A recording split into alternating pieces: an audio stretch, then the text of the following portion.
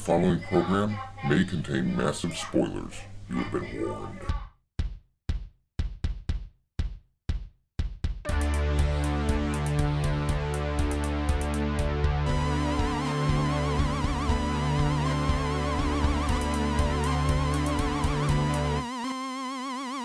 Hello, welcome to another episode of the Horror Vision Horror Podcast. I'm Shawn. I'm Anthony. I'm Ray. And Chris is not here tonight, but he'll be back on the next episode, December's episode, where hopefully we'll be having director Adam Marcus talk about his new movie, Secret Santa. But, for the time being, we're a little bit late on this, but this episode we're going to talk about Suspiria 2018, the new version. We've all seen it. We saw it weeks ago, actually. But before we get to that... You need time to digest that. That's very true. But before we get to that, so Ray, anything you've seen that you want to talk about? I think I've talked to everybody about this, and that's that I can't remember who started first. Maybe it was Chris, I think it was Chris. I believe first. it was Chris. And of his recommend of the new Chilling Adventures of Sabrina, and it just has no business being as good as it is. It's mind-boggling to me. I don't know. I love the writing. I love the characters. They're fun and inventive. And on an unrelated horror note, and I say unrelated, well, slightly unrelated because it's the same writer. I was curious what the writer else had done, and now I've also become a fan of Riverdale because, which I didn't think would be possible because it's Archie made edgy, but it's good with abs of steel. Yes, indeed, he does have abs of steel. Very well chiseled. He does. But Archie, I forget the name of the company that owns Archie Comics. It's probably just Archie Comics actually, but I feel like they have done a very good job of reinventing themselves for a modern audience, and I liken this to DC's continual failure, in my opinion. I don't want to go off too much, but both Archie and a lot of DC's major superheroes are very much of a bygone era, the 50s, right? Yes. And Archie just a couple years ago, they started putting out Afterlife with Archie, which had zombies or whatever. I didn't read it because I was like, oh, zombies and Archie. I was never an Archie fan to begin with. Nothing against it. It just doesn't cross into my, circle of interest. It also comes after, of course, Walking Dead is a comic. It also comes after all of those Marvel zombie comics. Yeah. So it just is another... let's just throw zombies into this Archie property. If I'm not mistaken, they did a Dark Horse crossover and did Archie versus Predator. So didn't they? Yes, they did. Yeah, so okay. On Drinking with Comics, when those were coming out, Mike would always pick those as his picks for the episode. I remember he did Afterlife and he did Archie versus Predator, and there was another one I can't remember. At least one more that was like a weird. But I remember thinking they sound kind of goofy, but people really like them, and it seems like they're doing a pretty good job of not taking themselves too seriously and trying to find something. And it was shortly after those experiments with the comics that artist Fiona Staples and I think it was writer Mark Waid did a reinvented run of Archie, and then right after that, Riverdale hit. And interesting. Riverdale is very much like I just joked a few minutes ago. A friend of mine called it Dawson's Peaks. It's very.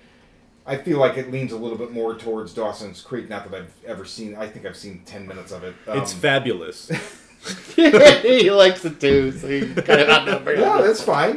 But and it's a little bit lighter on the peaks. I watched 2 episodes of Riverdale. I loved the imagery. It's very neon noir kind of. Yeah, definitely. Yeah. It just didn't make my watch cut at the time. So I'd like to go back. The thing that floored me, I can't find a picture now. But a couple months ago, I saw a picture for the 2nd season of Riverdale, and it's a girl looking out a window in the background. She's looking at you, and in the foreground is a ski-masked killer carrying a fucking axe over his back and I was like, what is this? And I started reading, and they did a giallo. Yeah. Going back to Sabrina, so Anthony, you just finished the series. I've completed it. So what are your thoughts? Praise Satan. Amen. Right off the bat. Yeah, right off the bat. Praise Satan. Yeah, the Satan is heavy and it's impressive. So not what you're expecting. Yeah. Like, there's no way this would fly on the WB network or No. anything where Riverdale's, spawned from. But the gore in it is, like, it's heavy. Yeah. There's a ton of blood. There's a ton of killing. There's all kinds of, devilry. And we go back to the Sabrina of old, and she's just this quirky teen who's got powers, and we never question, well, where the hell do you get these powers from? You get them from Satan. Yeah, as you do. You get them from Satan, and you write your name in the book, much like the film The Witch, and lore, that kind of witch lore, and it just runs with it, and it's paced so well, with the exception of like the one episode you and I had spoken about earlier, the Batty Bats episode. But it's just grim and fun, and you find yourself laughing more often than not, and it's fucking fun. Yeah. I think part of the reason that you think that like you draws the comparison, because it doesn't have a big group vibe necessarily like Buffy did. I think what draws it is just the peppiness of the Sabrina character. Definitely. She's so bright and peppy that you're like, she kind of reminds me of Buffy, but she's different though. But she's very entertaining on screen. Like, they picked the right actress. Like, you don't sit there and go, oh god, she's annoying. Like, you're like, oh, I like her. She's cute. Yeah, good for... Yeah, go Sabrina. But I like the duality of the character. You see the two different lives that she has to live in. So she's got her human life with her high school chums, and you see all their little stories, and they've got all their side stories and whatnot, teachers, etc., etc. And then you've got the family life that she has at home, so all the witches that she's with, and then she has her coven also. So you've got all these different interlocking characters and stories and whatnot. There's a lot going on. There's a lot to digest in it. Yeah. But it flows so well. It works. It's effective. Like I said, praise Satan. It's amazing. It is really...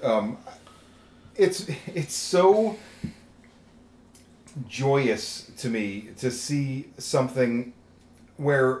Yeah, like a common, colloquial exclamation is of relief or excitement is praise Satan. It's like, and it's the adults, and it's done in a way that it doesn't feel forced or hokey. And imagine if you could go to the end of Rosemary's Baby. You got all the old people, oh, praise Satan, praise Satan. If you could go like another 2 hours with those people and see what their lives are like and their families' lives and whatnot, and like the way that they probably go to work.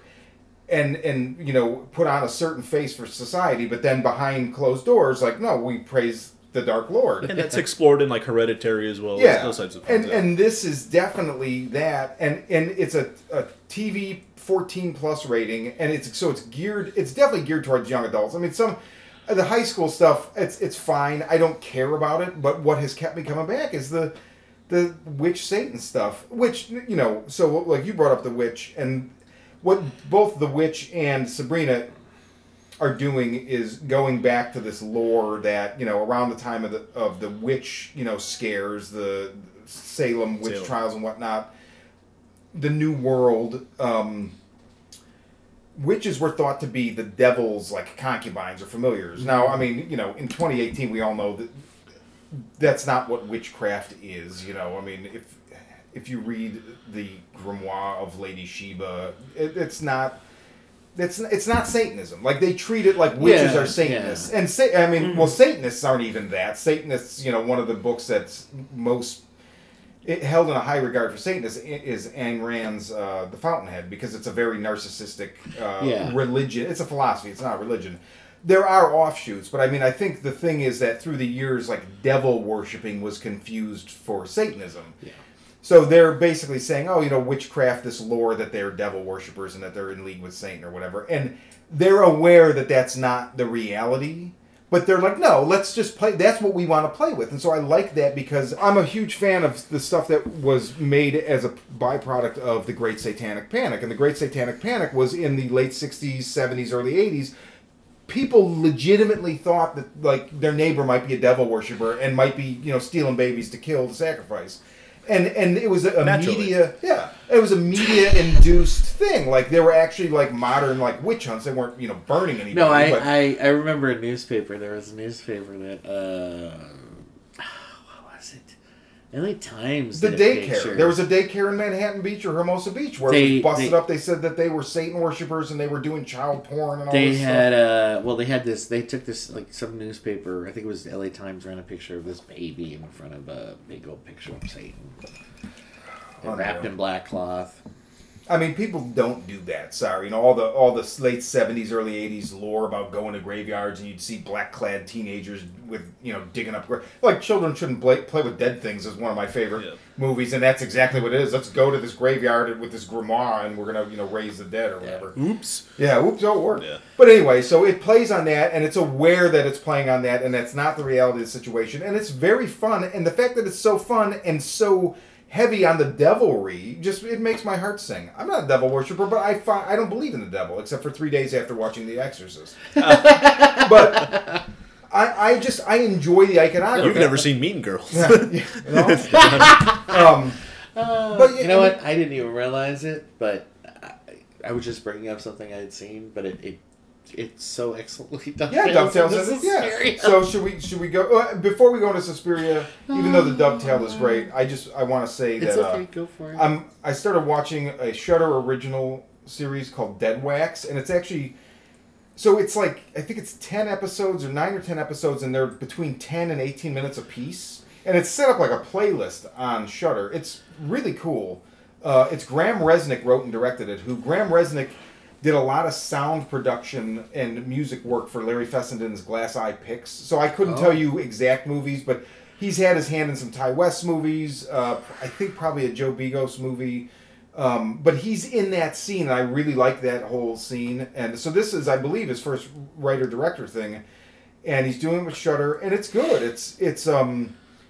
It's a girl who is paid exorbitant amounts of money to track down rare vinyl pressings of stuff, and there's a record out there. There's only one copy of it's a test pressing, and when people listen to it, they tend to die. So it's very similar to John Carpenter's Cigarette Burns, and that. I mean, I guess people didn't die when they watched that movie, but freaky shit happened when that movie was aired in Cigarette Burns. So it's similar, and she runs afoul of various people, and there's other people looking for it, and I mean, it's so short. I can't believe I didn't finish it the other night, but I conked out. I think I have 2 short episodes left, and it's really good. I love Shudder.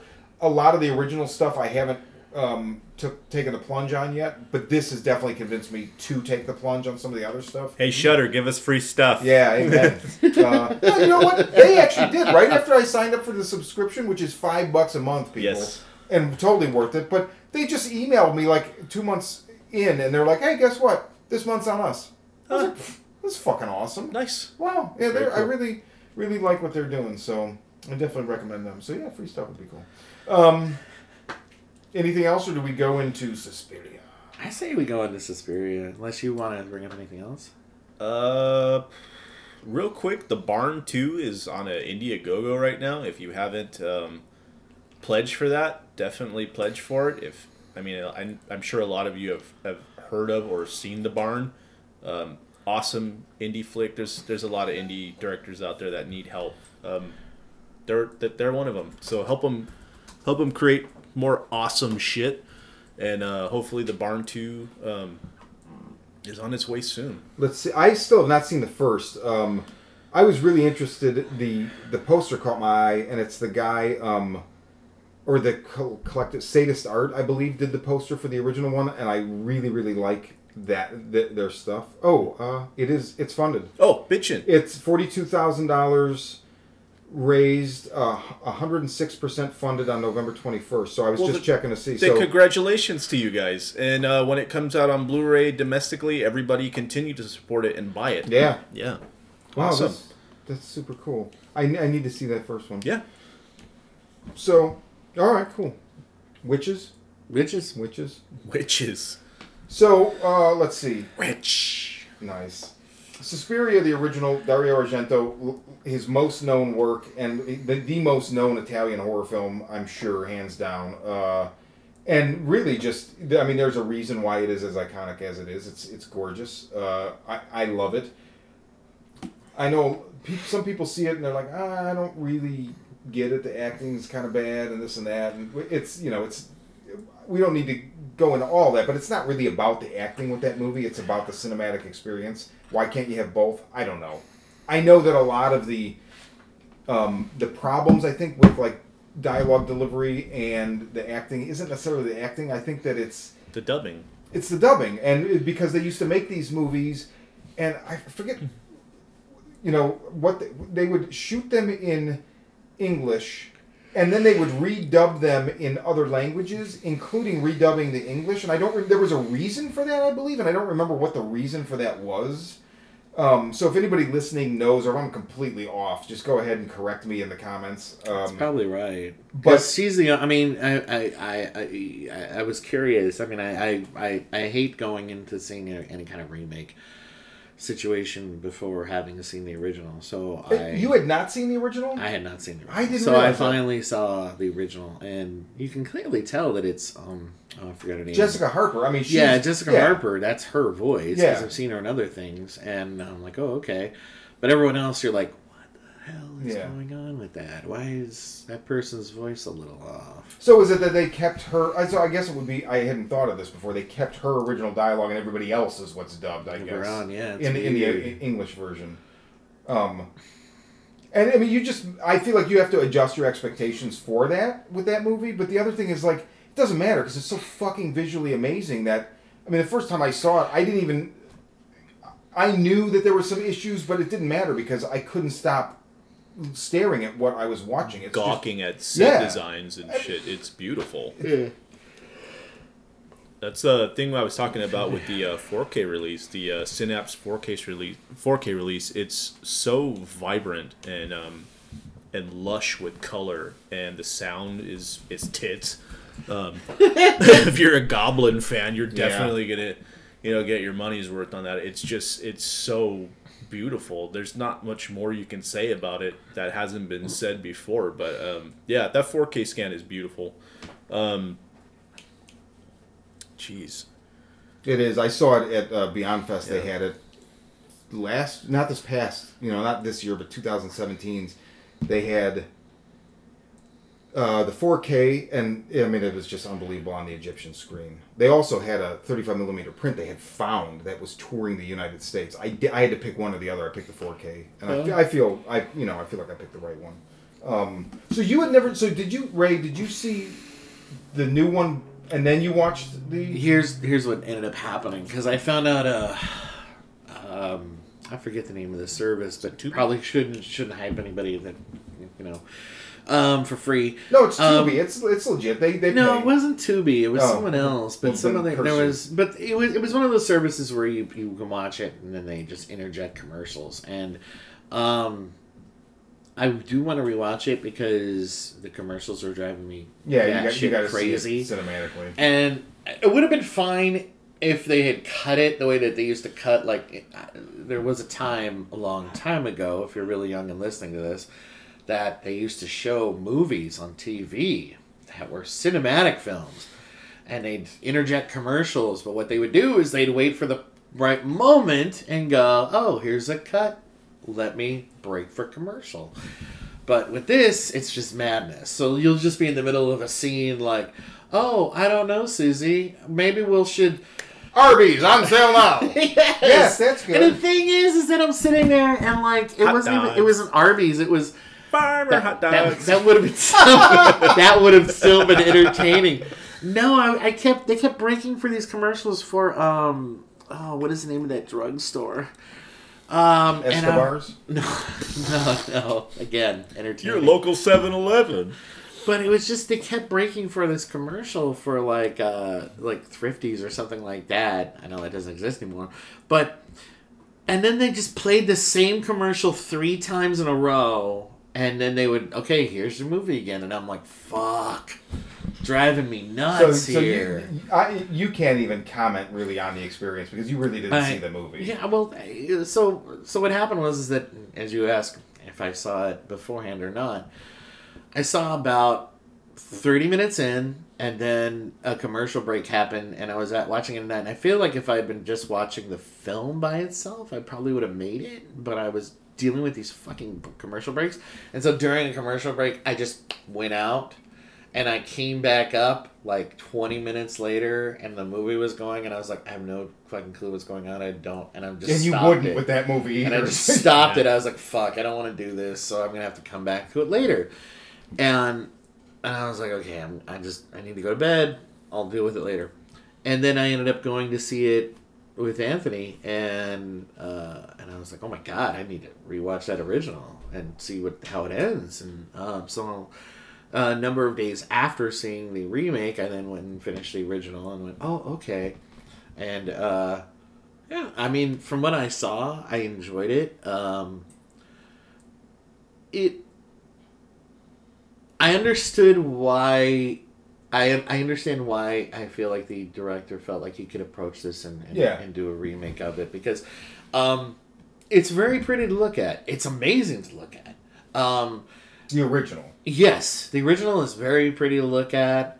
It's got a really good bare bones structure to it, and you could do a lot with it. It's just that he was saying that you have to see the other films. It's just that the film plays, and I heard someone describe it once as a fairy tale, and it plays like a fairy tale. Also a nightmare. Or a nightmare, but it has a fairy tale quality to it, because it just is going, it's going. Someone dies, another person dies. Oh, let me investigate. Hey, if I count the number of steps, I can figure out where they're going. And then, boom, she's in the room with the witch the old witch that's going to do her in, and she can't see her, and here's her friend's dead body coming at her, and wait a minute, I can see the silhouette, stab, and then she's done for, and then all of them are done for, and I was like, and it has that, that is a very fairy tale-like ending, because instead of her having to kill just the one person and now deal with everyone else coming after her, it's, if I kill the one bad thing, everything stops. Everything the else final stops. boss. Yeah. And it's all good from this point on, because literally she's not just killed her; she's killed all of her coven. She killed the coven, and she's killed the she studio. The dance studio she runs out of the building fire. and it's on fire. Yeah, and I was like, oh, okay, so it does have very much of a fairy tale like ending. Absolutely. But go ahead. I always wanted to know why they had a room full of barbed wire. Yeah, that's a very like there's good just question. one fucking room that we have full of barbed wire. and you think that like when you go to that school and You they put give a you the sign tour, on the they'd be door. like, oh, by the way, Susie, don't go into that room. That's it's filled the with barbed fucking wire. barbed wire room. Don't go the fuck in there. You're not Well, gonna and have why a were good they time. storing food in a cellar? Well, I mean that makes sense to me, but there is something about that It movie where makes sense that they're storing food in a cellar? yeah. They had so? bulk food. And it wasn't in a cellar, it was in the attic. That doesn't exactly Okay. make sense that it would be in the attic. But the fact that they were storing food, and let's face it, I mean, there is a convenience to the arrangements for the, it's almost like Fulci. I like Lucio Fulci's movies, but like The Beyond or Seven Doors of, or no, what is it? It's the same. It's the same. Yeah, it's the it's same. the same I'm thing. blanking on the other title, but I really like The that Seven movie. Doors of Hell. Anthony reintroduced it to me, but the thing about that movie is, I always had a problem with it first because it's just like 5 gore vignettes with very little plot stringing them together, so it almost seems like it's not a movie, it's just a way to show off these gore vignettes. But then when you actually approach it with a nightmare logic, it functions way better and doesn't seem like it's diminished by that, right? Gotcha. Suspiria is not quite that, where it's like these gore vignettes, but there are set pieces in it, the murders, and there's no fucking reason why the food is in the attic. It would be in the cellar because it would be cool, right? Yeah. Because it's got to rain maggots somehow. Well, that's Yeah. exactly Rain it. It's in maggots. the attic Fucking because the rain movie maggots. needs How it. else would you rain Because somebody maggots? was like, hey, you know what would be a good idea? Fucking that's maggots. terrible. No, Yeah. you know what would be a good idea is if maggots fell. How do we do that? No, we gotta Why do it. couldn't he have that accent? We don't know. And it's like, I don't know. I mean, it's convenient, but whatever. I mean, it's so gorgeous. Anthony, what'd you think? Of the original or no? Talk about both. Talk about one or the other. I was kind of shocked at how grim this new one is, especially color-wise. I mean, we're talking remakes here, and there's no way this thing was going to be reimagined or or imagine along the lines of the first film. It had to be something different, because then you might as well call it something else. But with that being said, I kind of wish they would have just called it something else. Dance School for Witches or something like that. Just all those things that are near and dear to me. They're all gone from this, with the exception of there being witches, and then you lay on this really heavy, like, political laden background. Where they're at is war torn, and the Cold War's going on, and all this different shit. And there's just there's all these extra subplots happening outside of the school that don't really matter and didn't matter in the original. Weren't in the original. Original. But I mean, I had my qualms with it right off the bat. You have Chloe Moretz. I believe she's in the first 10 minutes of the Grace Moretz. Let's face it, she's no fucking award-winning. I'm sorry, pardon my language. She's no award-winning actress. In fact, I find her quite annoying. So for the first 10 minutes of the film, I was annoyed. And I had to watch that, sit through that. Her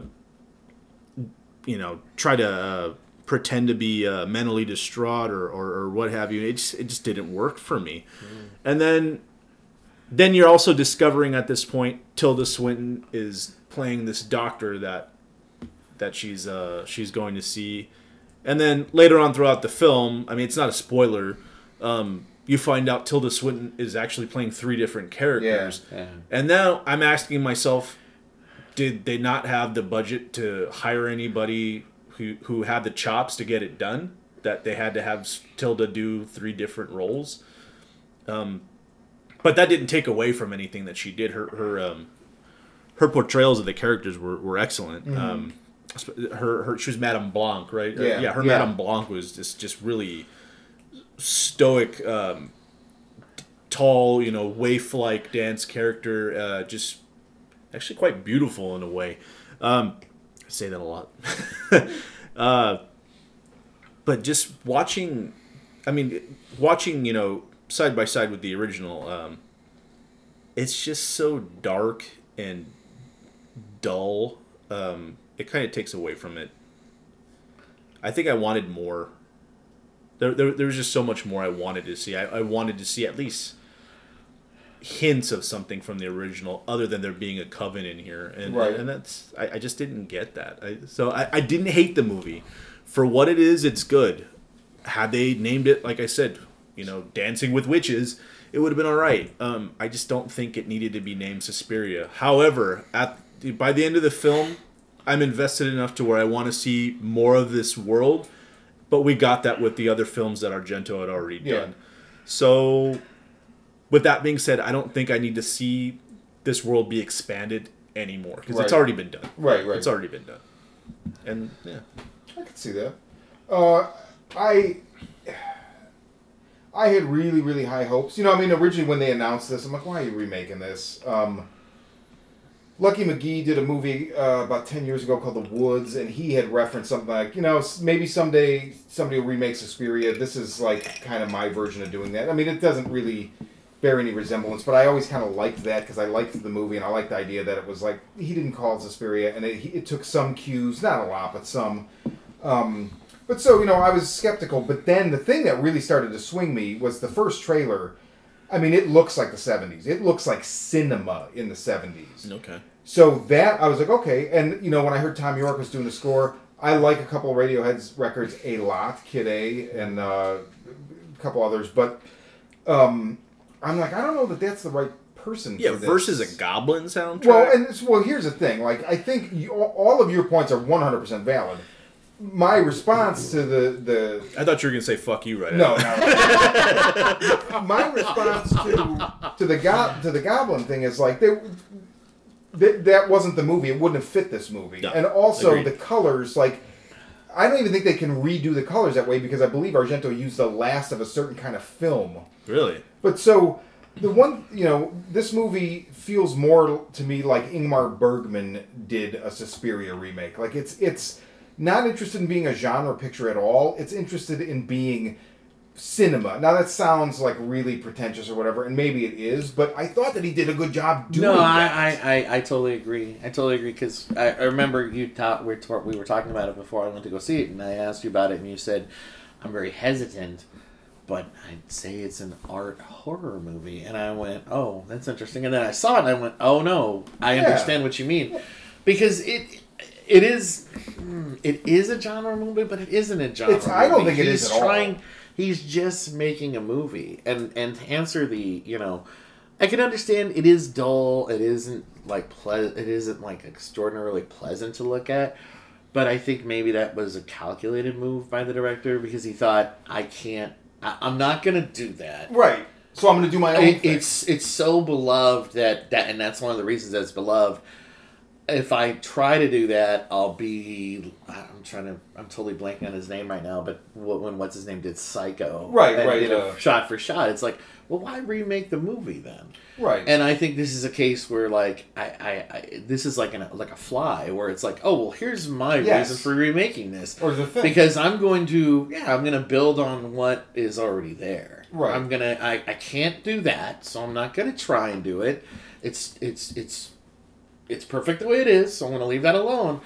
But here's what I'm going to do. I'm going to expand the characters. I'm going to expand their backgrounds. I'm going to really build on the dance school as Coven and I fell in love with the concept of the dance as ritual. Yeah, once I figured that out, badass. I went, this is fucking amazing. Yeah. Like it was one of the big things I loved about that film. Absolutely. What better place for witches to practice magic? Oh my god! Because I think it was when they when Susie first has to audition and she says, "Oh, I can do the lead." And you're standing there and like, not only do you see what happens in the other room to the other girl, but just the movements, the way they're watching her. I was like, this isn't just a dance. Right. Well, it's the editing too. It's not only the choreography of the dance, but the way that they shot and edited the dance. That dance sequence in particular, I thought was just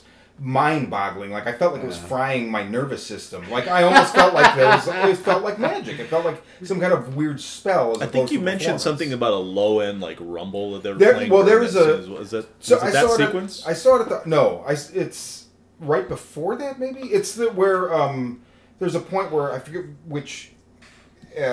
That girl that dies in I can't remember her where name they're cross-cutting between Susie dancing and the girl dying. They mention her name like Helga or something. There's a point where she comes Olga. She comes downstairs and two of the instructors stop her and say something, and I saw it at the Dome, the ArcLight, and the sound system there is amazing, and the low end. So it was like this thing where the low end was expressing the fact that they're talking and looking at her, and they're doing something to her, much like the scene in the original with the old woman. Where she moves the thing that she's polishing, and it puts a spell on Susie. She doesn't say anything, but you can hear I think there's a camera angle where she's looking at them, and you hear like a dull like. Yeah, so it was almost overpowering. That's what she's getting. That's on the surface, that's what it doesn't appear to be. I really liked the drabness because. So here's another thing about this movie I found fascinating. Argento's takes place in 1977 in Germany. Yeah. I've seen the movie I don't know how many times. It never even dawned on me that historically that puts it in divided Germany. Yeah.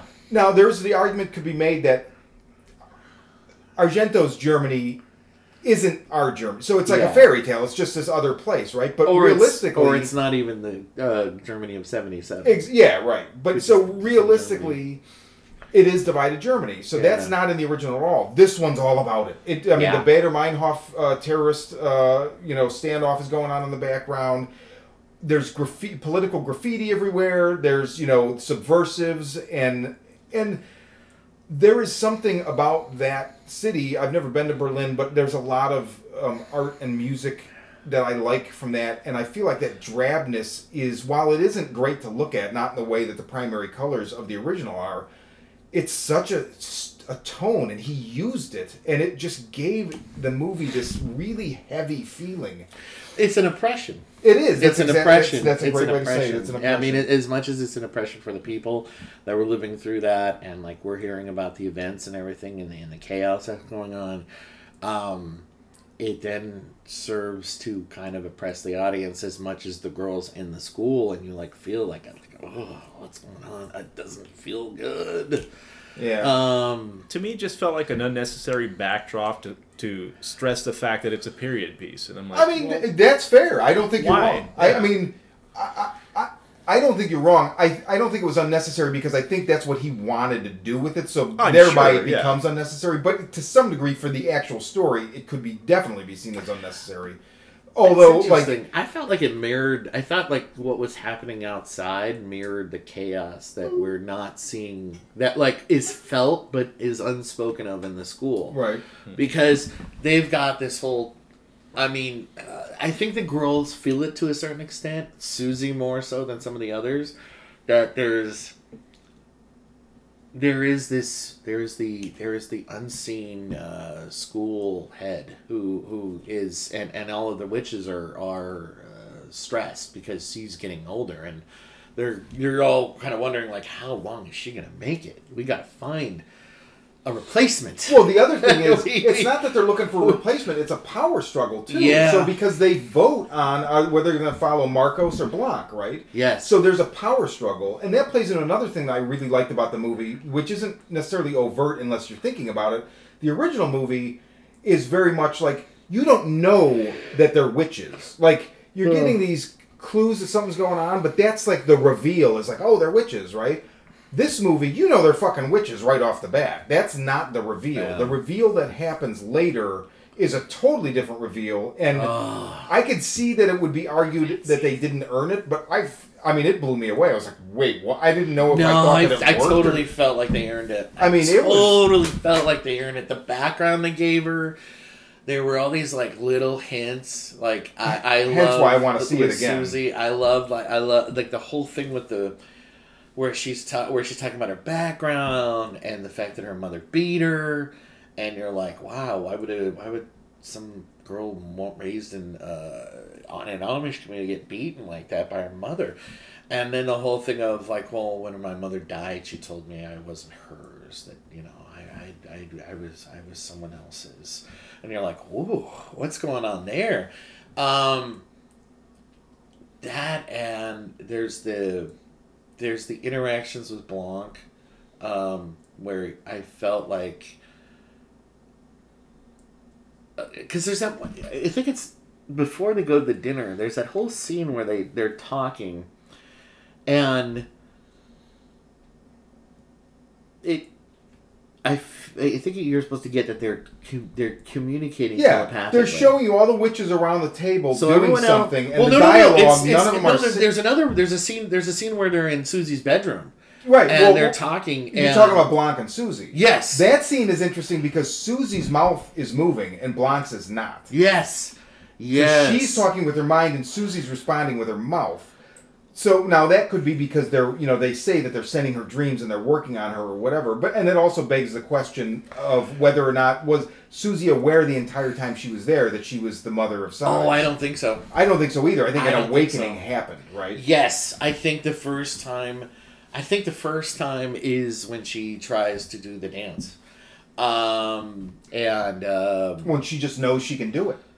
Right? I think the other thing that hints at it is that when she puts her hand down, at first I thought it was Marcos's hand underneath the dance floor, but it's that death or whatever. Yes, it's that death incarnate that she summons later, I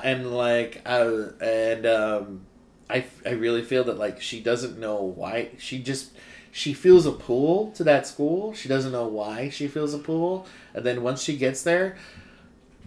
Awakening, little things start to happen. Her powers start to get stronger and stronger and stronger, and then finally, at that last, at that dinner where they're just sitting across from each other, I think she's gotten to the point where she's like, "I know who I am, and I know what I have to do now." Right.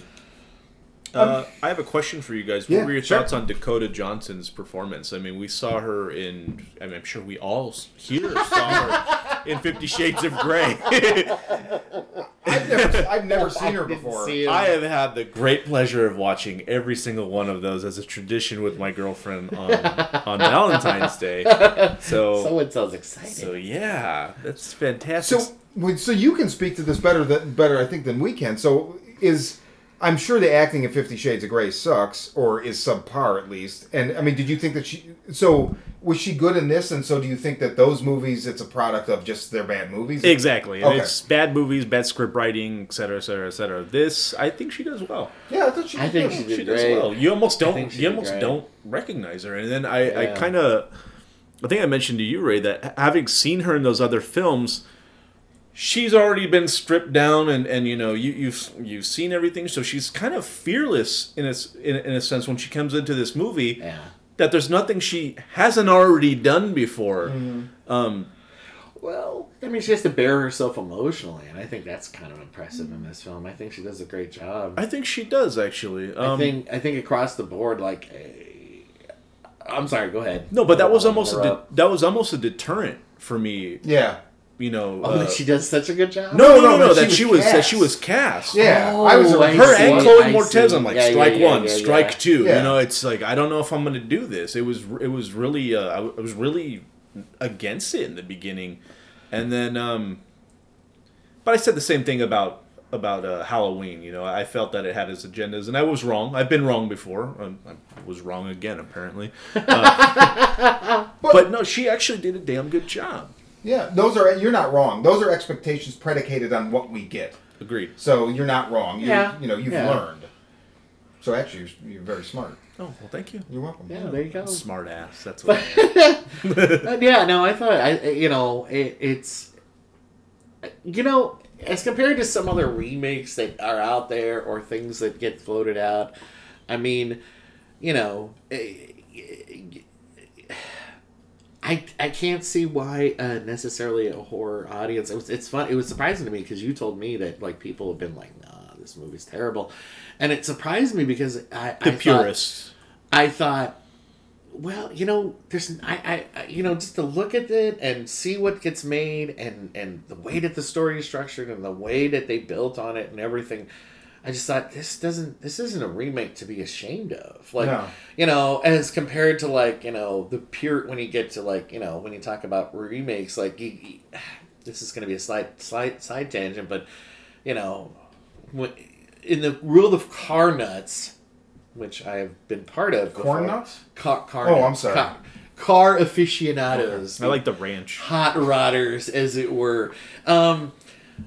There's people that will argue to the ground with you on how much that the original Gone in 60 Seconds, the Toby Halicki film is a masterpiece, and that the one with Nick Cage is shit. And you're like, oh wow, it's bizarre because I mean, if you've ever seen the original Gone in 60 Seconds, sure, it has all these cars and it has this 70s feel to it, but it's also dreadfully boring. It's poorly acted, it's all about the car stunt at the end of the film, and at least when they decided, let's just update this, they actually gave it a storyline, which is a big jump from the original, and they tried with the actors, and they tried to at least make it fun for the action audience that was going to go see it. And so, yeah, it's cheesy. Yeah, it's got Nick Cage and some bad acting involved, but I don't think that you can watch this Suspiria and be like, the way that one fucking line comes out, it is awful. Like, I feel like it's really strong. There's a difference with remakes where, in the early 2000s, you had like all these, like, I don't know, there's so many, House of Wax and all this other stuff where... shit, yes. I mean, it was really just churning out movies to churn out horror movies. Yeah. It wasn't... House on Haunted Hill. It was, what can we remake and update just to get a movie out there? And not have to pay for original material or whatever, right? Because we already own this. But this was somebody said, I think this is going to happen. I'm not going to be able to say his name, I know, but it's the director is Luca Guadagnino.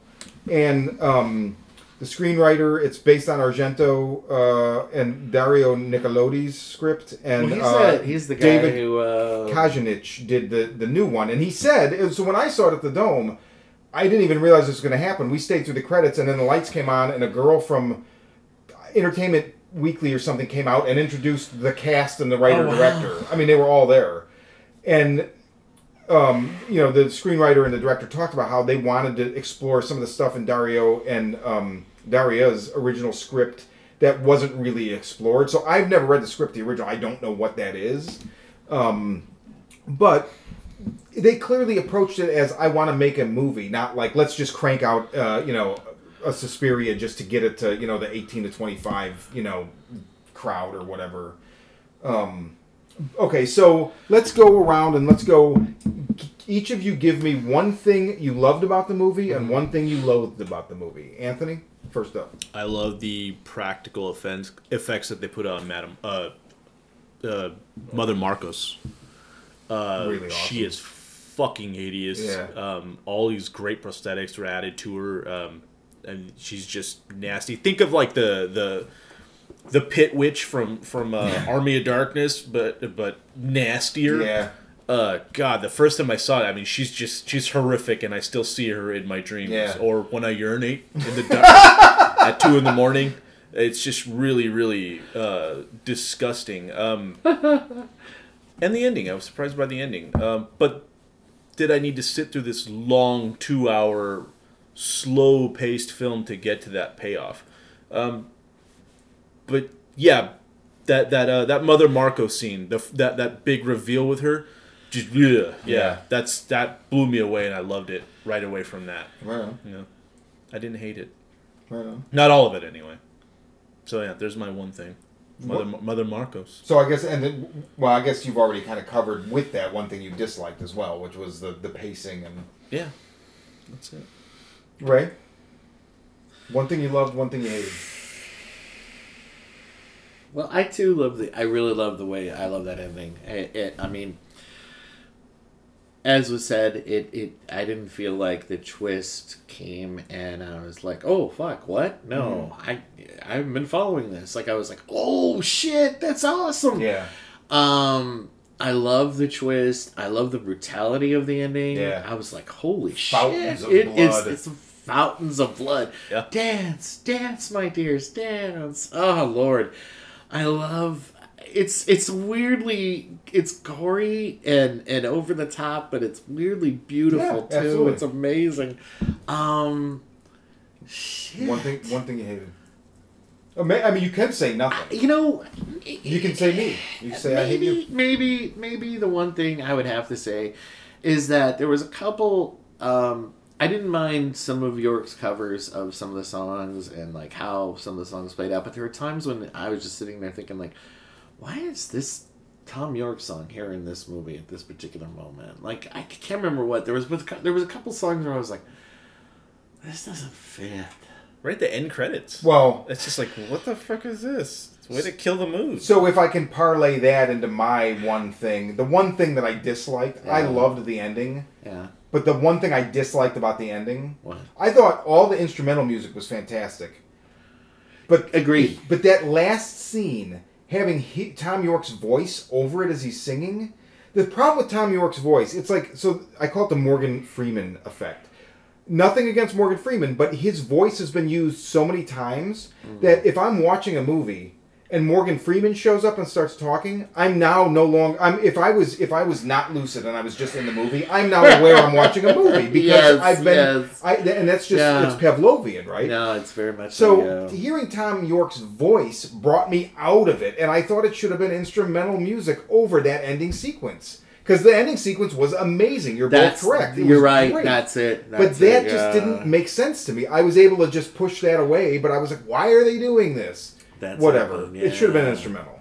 If I can go into the one thing I loved, and there was a lot, but the one thing I loved and really got me excited for the movie was, maybe a month before it came out, my friend Brown sent me a text, and he said, have you heard about Lutz Ebserdorf.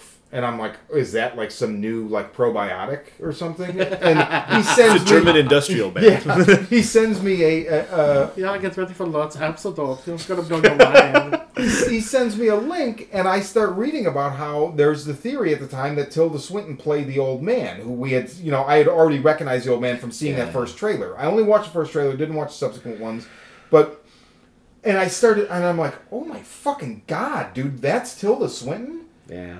And I couldn't believe it. And when you looked it up, now I'm looking at the IMDb page right now, and they have since adjusted it so that Tilda Swinton is credited as Madame Blanc, Dr. Josef Klemperer as Lutz Ebserdorf, and Helena Marcos. But before the movie came out, that was not the case. Lutz Ebserdorf was a standalone credit, and the director was on record as denying. And I love that kind of subterfuge. Like, I love that. Yeah, I get it. Now, Anthony, you brought up an interesting point I hadn't even thought of. Like, why do they have to rely so heavily on her? I didn't think of it as that. I thought they were like, this woman is an amazing actress. Let's see, like, how much. I mean, I'd be curious to know if she suggested it or if that was spitball between her and the director or what. But I thought it was awesome that she did all that. I mean, it just blew me away. So that whole thing creeping into it with the almost non-viral element of the fact that she was going to play this old man, it just blew me away. Every time I'd look at a picture, I'd be like, that's Tilda Swinton? Are you fucking serious? So that I loved. It made me rabidly want to see the movie, and I really liked the movie. And I liked that character and his story as well, even though you are right, Anthony. It didn't necessarily need to be in Suspiria, but I just think that this was not Suspiria, which does beg the question, why call it Suspiria? Or did it need to be made? I mean, I'm glad it was made, but it didn't need to be called Suspiria for sure. It could have been called anything. It could have had another title, and I feel like it could have been maybe even stronger. But I mean, I think that he wanted. I understand what you're saying. I mean, he could have. I mean, they could have changed the title. He could have changed the title and gone for something called named it after the dance school. Yeah. Or like you watch Slither and you know it's an homage. Right. Coven of Dancers or something like that. The thing that I thought, I don't know. When you say what did you love about this movie, like I fucking love. You know what? The one thing I love the shit out of, and I texted you with it. I said it to you right afterward, right away, was that I very rarely have a cinematic experience where I really have to sit down and think about a movie after watching it and be like, I'm not sure what happened and I have to think about this. And I really, truly, the last time I had that experience where I sat there, watched a movie and went, oh shit, I'm going to have to think about this one. Did you get that? No? Okay. Was Lost Highway. Yeah. Way back in 97. Mm-hmm. So sitting here and 96? I think so. And sitting there and watching that film and having that moment, I was like, oh, fuck, you challenged the shit out of me and I love it. Like, I know that people say things like Inception and but I'm like, you're right. But I'm like, no, if you pay attention, there's a lot of, you're just missing the hints. You're just missing the little, and with this, he's burying hints, he's burying ideas, and then there's stuff that you're just like, oh, what does that mean? Yeah, in the end, what did that mean? I'm still thinking about I guess you would call it the vagina neck. I'm still thinking about that, other than the one thing I can come to is the witches and coven and female sexuality being so much of a part of it. That, it's an expression of it. But I still am like, fuck. One of the things I came to, and, I mentioned to him last time I saw Anthony, was I was curious about that little end scene. And then I found a place online and rewatched it. I think it was on YouTube. And rewatched that little moment. You talking about where she goes to the old man? Well, no. The very, the little hidden scene. Oh, the post-credit. The post-credit scene. And then I read somewhere what someone had written, and I rewatched it, and I went, oh my God, it's true. And that's that that same like little hand motion that she does for the doctor, Susie does for the doctor to make him forget, and because she even says to him, my daughters have been unkind to you, and I want to repay. I don't want to leave it this way. I'm gonna fix it for you, and she makes him forget. When it opens and she like motions, she's motioning at the audience like, no shit, I'm gonna undo it for you too. So I realized that like the only people she kills are the people that are dedicated to Marcos at the end of the film. Yeah, everyone else gets to live, including the doctor. Wait, who kills Tilda Swinton? That's question. Yeah, you're right. She doesn't die. She doesn't. Oh, quite she doesn't. Die. You're she right. doesn't Yeah, quite you're die. right. But Marcos attempts to kill her. Yeah, that's right. But yeah, she's kind of a benevolent character, and like it's an interesting direction that taken from the character, as like imagined in the original Suspiria. That she's not cruel. She's not evil. She's not trying to control the world or something like that. She actually is trying. She actually is kind of benevolent. She's going to erase the doctor and make everything good again for him. She's bled to the good one. And then she's like, and then even to us who have watched all this, she's like, oh, forget it. Don't worry. It didn't happen. Like, you're like, whoa, that's interesting. And I'm curious whether it's a calculated move to like hide themselves and for her to grow more and more powerful and somehow maybe control the earth, or it's just her going like, I have my little bit of power and I have my coven and that's all I need. That's the vibe I get. And I'm like, ooh, interesting. Like she doesn't have that evilness that like the original characters do. So right. I thought that was fascinating. Well, the original characters are rooted in a world of fairy tale, and embellishment, and these characters are rooted in a very pragmatic. Like, this is definitely our world at that time. And the socio-political, economic, everything is there. So it's just different. It's like the other witches and Argentos could cackle and say, we want to rule the world. That doesn't really play in this. It's not that hyperbolic. So, any final thoughts? Go see it. I don't know if it's still in theaters. I know it did open wider. Go rent it. Go stream it. Do what you have to do. One of the things I was when after seeing it, I was gonna say that the director is I didn't even realize this going in, was the same guy who made Call Me by Your Name last year. Oh, and he's getting a lot of attention because of that film, and like I think he's clearly like I really want to see that film. I still haven't, but I really want to see that film because it seems certainly like he's a force to be reckoned with. Yeah. He's a guy who's going to show up and he's going to challenge us again. Good. It's good to have someone. Especially it's good to have somebody like that get movies in theaters. Yes, it's good to have someone that's like, no, I'm going to tell you a story, and it's all going to be there, but I'm not going to just fucking spoon feed it to you. You got to pay attention. And you're going to probably have to watch it a few times. And even after, you're still going to have to think about it. Like, oh, man, fuck. Like, I love that. I hope more movies, he makes more movies like that. Final thoughts? Final thoughts. Fans of the original, die-hard fans of the original. You may not like this. However, that doesn't mean that it's not to be respected. And or watched for that matter. I think you should check it out. Obviously, create your own thoughts on the film. Am I going to say that I'm head over heels for it? No. Did I think it needed to be made? Not necessarily. Is it a good film? Yes. Cinematically, it's a great piece of cinema. It's a great piece of film. Interesting perspective. I like it. So with that, let us know what you thought. Yeah, definitely. So feel free to leave comments. And like I said, we'll be back with another episode in December. But until then, I'm Shawn. I'm Ray. I am Anthony. And Chris is not with us, but he'll be back. And he's here in spirit. He's here in spirit. Yes. In the interim, just, embrace and talk about and love horror.